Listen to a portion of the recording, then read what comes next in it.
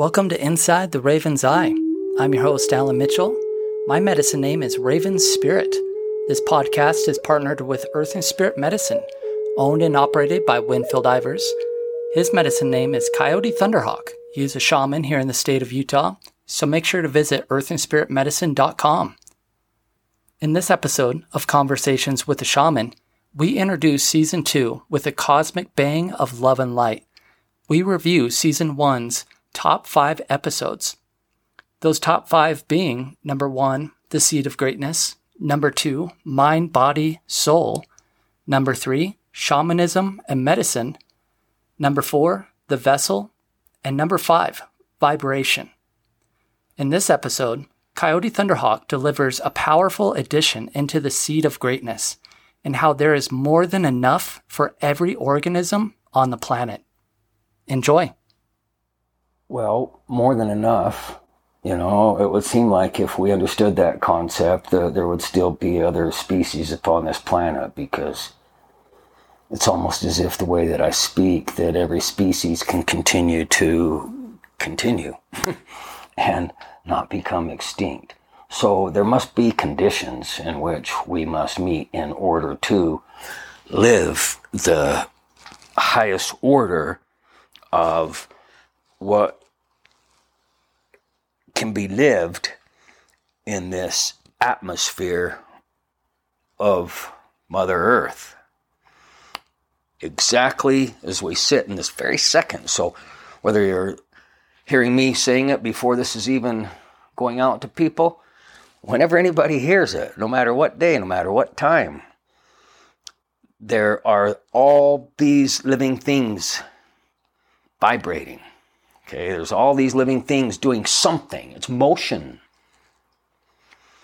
And in that motion, things somehow reproduce. There's a beautiful format. It's almost impossible to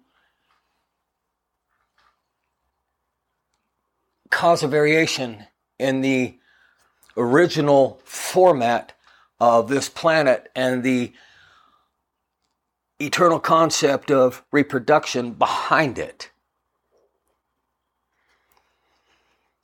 So, seed of greatness. So we just shut down all that. Okay, so we shut down all that universal, shut down all that atmospheric, shut down all that earth, and we just come down to, okay, so here I am, I'm Winfield. This is a name I was given so people could say, hey, what are you? I'm a Winfield. Oh, what's a Winfield? Well, we're not a long neck. Oh, you're not a long neck, you're a Winfield. Oh, good.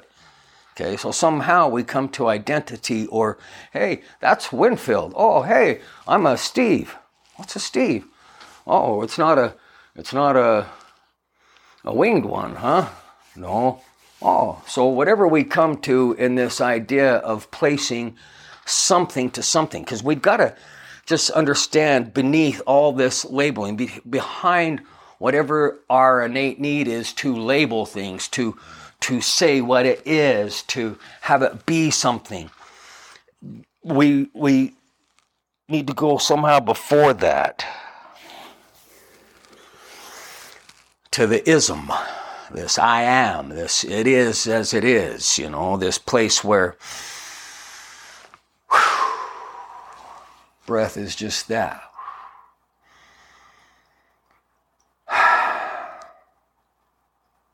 So I looked on my seed packets the other day, and it said I could plant seeds up through June in my terrain. I thought, well, that was very nice of someone to organize and take time to plot out when I can plant a seed and get results in a certain way based upon what people have studied in climate just in North America, as to if I'm planting lettuce or a chard or a kale or a spinach or a green leafed kind of a plant, and saying, what best results. It's like, I don't want to live under man's speculation. I appreciate man's knowledge that has come to the places that it has. But the wisdom of the earth, the wisdom of the universe, the wisdom of the seed of greatness, see, is always has been. It is the great I am. Nothing anybody can do about it. So I planted those seeds 3 days ago, and they're already bursting through. When was that rainstorm that came through here? 3 days ago? Yeah. Planted that right after that, next morning. 6 little places. And those seeds, I do my best to have whatever mortal influence upon these seeds through some sort of acknowledgement that says something like this in my language: dear God, I just put these wonderful seeds in this earth. Thank you, Mother Earth. Thank you, God. Thank you, seeds. It's going to be good. And then I see them growing, like in my mind. So they're already growing. How long does it take for a seed to be acknowledged and to come forth? I don't know. What does it need to come forth? I don't know. Conditions are different. But when we put the parameters on it, it's almost as if someone might say, oh, shoot, I missed the deadline. What's the deadline for, in religious terms, the second coming? What's the deadline in academic terms to graduation? What's the deadline in whatever terms as to when we accentuate to something higher, but we still put parameters and labels and conditions and everything else on it? So when we okay, just get it all out. Sorry, Madeline. So we're doing this podcast here in my home, and my daughter's still sleeping, see? Probably not now, though. So we got to just break it all down and simplify. And let's not put a cap on it. Let's not put some boundaries upon it. If we put boundaries upon what can become what, wow, that's crazy. So people do that as parents, see? So the seed of greatness. When I speak about the seed of greatness, and the majority of my speaking and thinking is in the human being. Okay? And so, my friend Ricardo Partida, he said, hey, everybody has a seed of greatness within them. And I took that to town. See, I like these little one-liners I get in life, whether they come from a Tony Robbins or from a mom or whoever, okay? It doesn't matter. But Ricardo Partida said, there's a seed of greatness within everyone. I don't know where he got it, but I liked it. First time I'd heard that. That was in the early 90s. Like 1993, probably. So, I decide what I become. I decide. But how do I know that as an infant? I'm born. I breathe. I'm reliant upon other life force mechanisms, other human beings, resources that are not human beings, nutrition, food, etc. But some of that comes from not real places, not real organic, more processed, etc. One way or another, though, people are getting fed. They're getting fueled. Okay, it's fuel. There's information around them. The system, that newborn infant, begins to assimilate information, just like our bloodstream assimilates nutrition, just like our mind can assimilate information. But see, we always have the ability to turn things to either a good thing for us or not a good thing for us. We are like the determining factor of what becomes what. So when someone says, you are sick, what do I have? You have bad. Oh, wow. What's bad? Oh, it's bad. Oh, it's real bad, huh? Yeah, you only have a week to tell everybody you love them. Wow. Does that mean we're going to die? I didn't say that. I just said you had a week to tell everybody you love them. So see, we play these games. We play these games in our lives with these man-made and scope perspectives, and instead of learning how to erode the falseness to get to the truth. Okay? And when we continue through life, never lending something of a greater to the next generation, how does that seed of greatness ever become limitless? We keep capping it. Parents are the worst, in a sense, to their, let's call them offspring, okay? In this example, let's just say, hey, look, all of a sudden you have some children. You have, let's just say it like this. Oh, wow. God just blessed you with the most sacred. And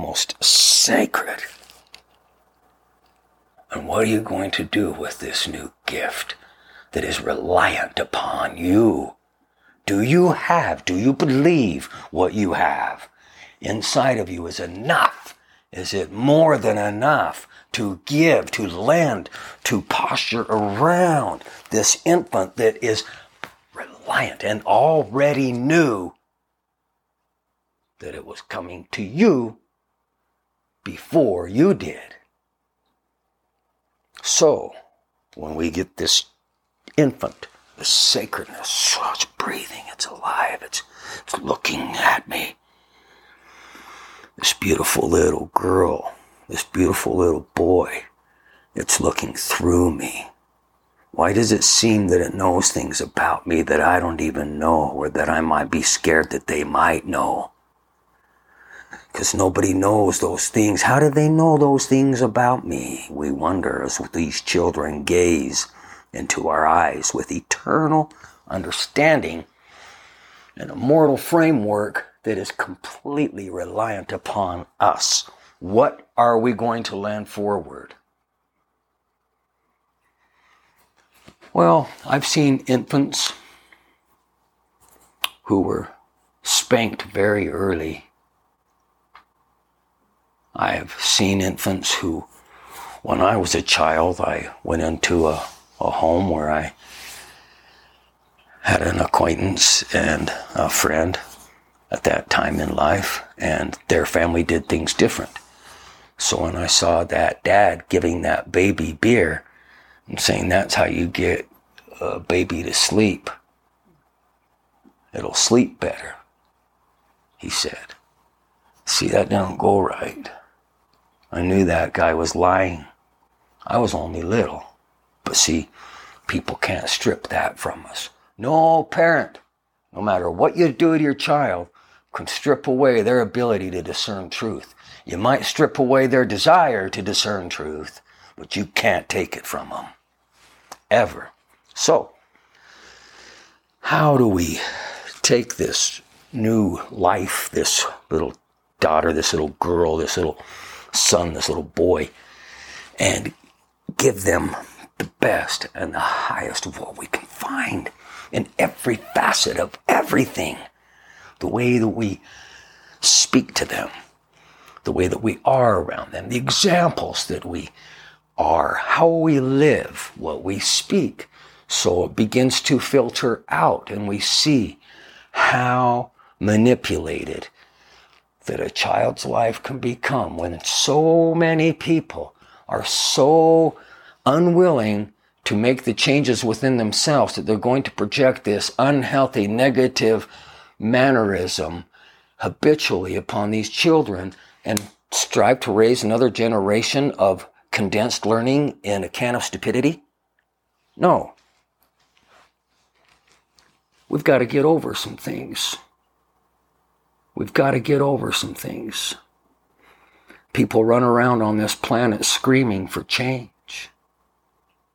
It's almost as if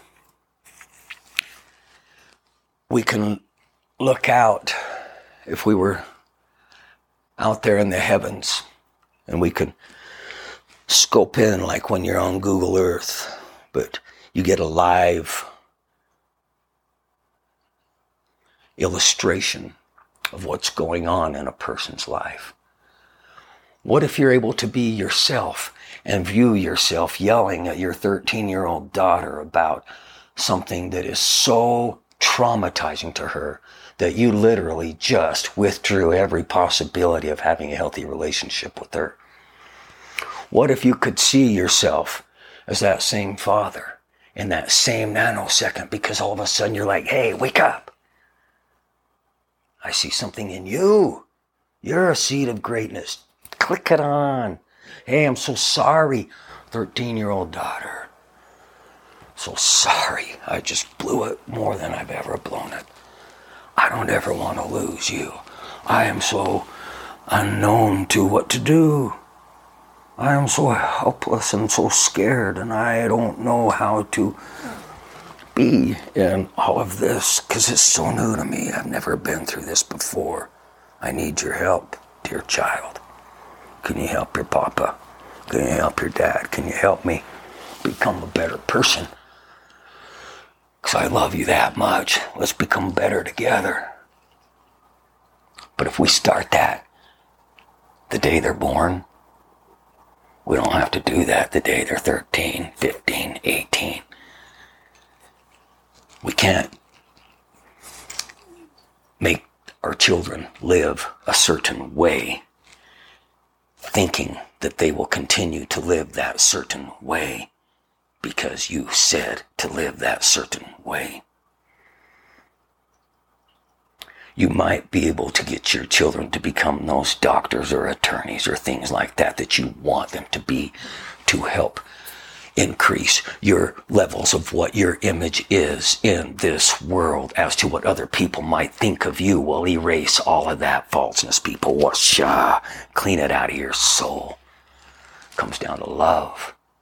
Get rid of your titles. Get rid of your elusive mannerisms that seem to indicate that you need to let the world know that you are something important, because you don't need to let them know. You need to let yourself know.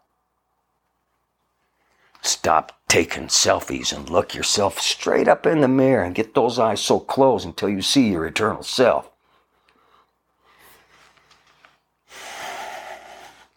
Seed of greatness. Dear God, in the name of Jesus Christ, I am Coyote Thunderhawk. I'm a shaman. I'm a healer. I'm a human being. I'm a father. I'm a son. I'm a lot of things. But I love. And we need to shift. I pray right now that whatever I'm saying penetrates every soul that listens to this, to the degree in which they remember their seed of greatness, and they give it all they need to have it become more so they can be that to others. Let's shift this world in that way rather than with picket signs and protests. Aye. Amen. I hope everyone hits the rewind button and plays this over, because I know I will, for sure. Wow.